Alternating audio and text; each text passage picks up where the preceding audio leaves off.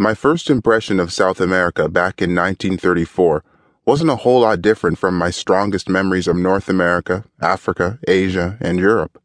A 6-by-8-foot room, a canvas caught along one wall, steel bars on the windows, and lousy grub. There are some things that are the same the world over.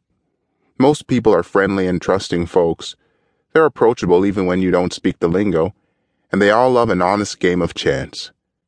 They also tend to get ornery as all get out when you trifle with the laws of statistical probability by gently inserting an extra couple of aces into the game, which I did about 10 minutes after stepping off the boat from Spain, and they tend to have the same disheartening way of demonstrating their displeasure.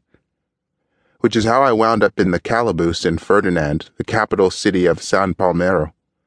Over the years I had become quite a connoisseur of jails. This one didn't have the quality of cuisine I found in the jails of Europe, but on the other hand, it wasn't anywhere near as crowded as the jails in China or as run down and badly in need of repair as the jails of Mozambique and South Africa. The guards weren't bad sorts, and as they happily confided, they belonged to the one sector of a sluggish economy that had always boasted full employment during the reigns of the last few rulers. It was on my third morning there, while I was still awaiting a hearing before the local magistrate, which the guards assured me might well take place in something less than 5 years, especially, and here they kind of reached into their pockets and jingled their coins, if I could find some way to encourage them to bring my situation to his attention, when I suddenly got a roommate. He was tall and lean and kind of swarthy, with a bushy black mustache, and he looked like he'd been roughly handed along the way. "Good morning, senor," he said as the door was locked behind him. "I am sorry to intrude upon your privacy." "Truth to tell, I could use a bit of company," I replied. "It gets a little lonely in here from time to time with nothing to comfort me except my copy of the good book. What's your name, friend?" "Jose Juan Domingo Garcia de Alvarez," he said. "That's quite a mouthful," I said. "You got any problem if I just call you Joe?" "No," he said. "But why not Jose?" "Because so far, counting poker players and constables and prison guards, I've met 13 citizens of your fair country, and 11 of them have been named Jose."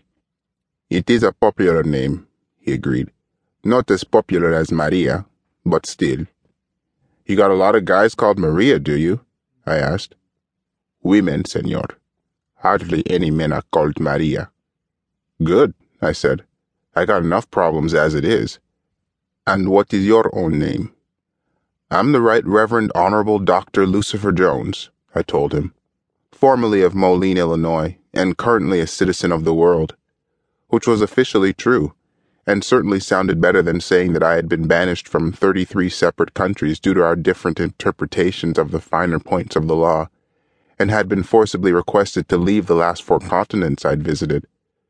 Truth to tell, I was fast running out of major land masses that would tolerate my presence, which is why I wasn't in no hurry to walk into the local magistrate's courtroom.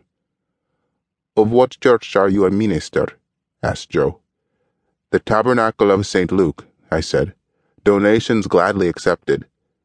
"I have never heard of it." "Well, it ain't quite got itself built yet," I admitted. "I'm still scouting out locations." "How long have you been looking?" he asked. "Oh, maybe 10 or 12 years," I said.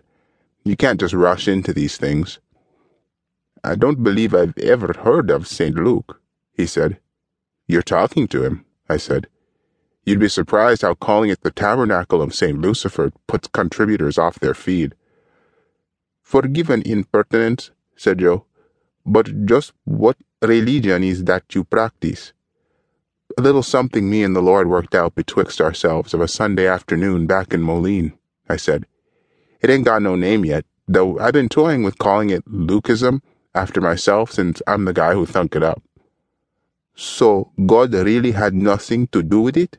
he said with a smile.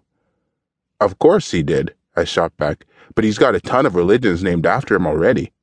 And when all is said and done, he's a pretty modest critter." "I understand completely, Dr. Jones," he said. "How did a man of the cloth come to be put in jail?" "A simple misunderstanding, nothing more," I said. "You don't seem too distressed about it,"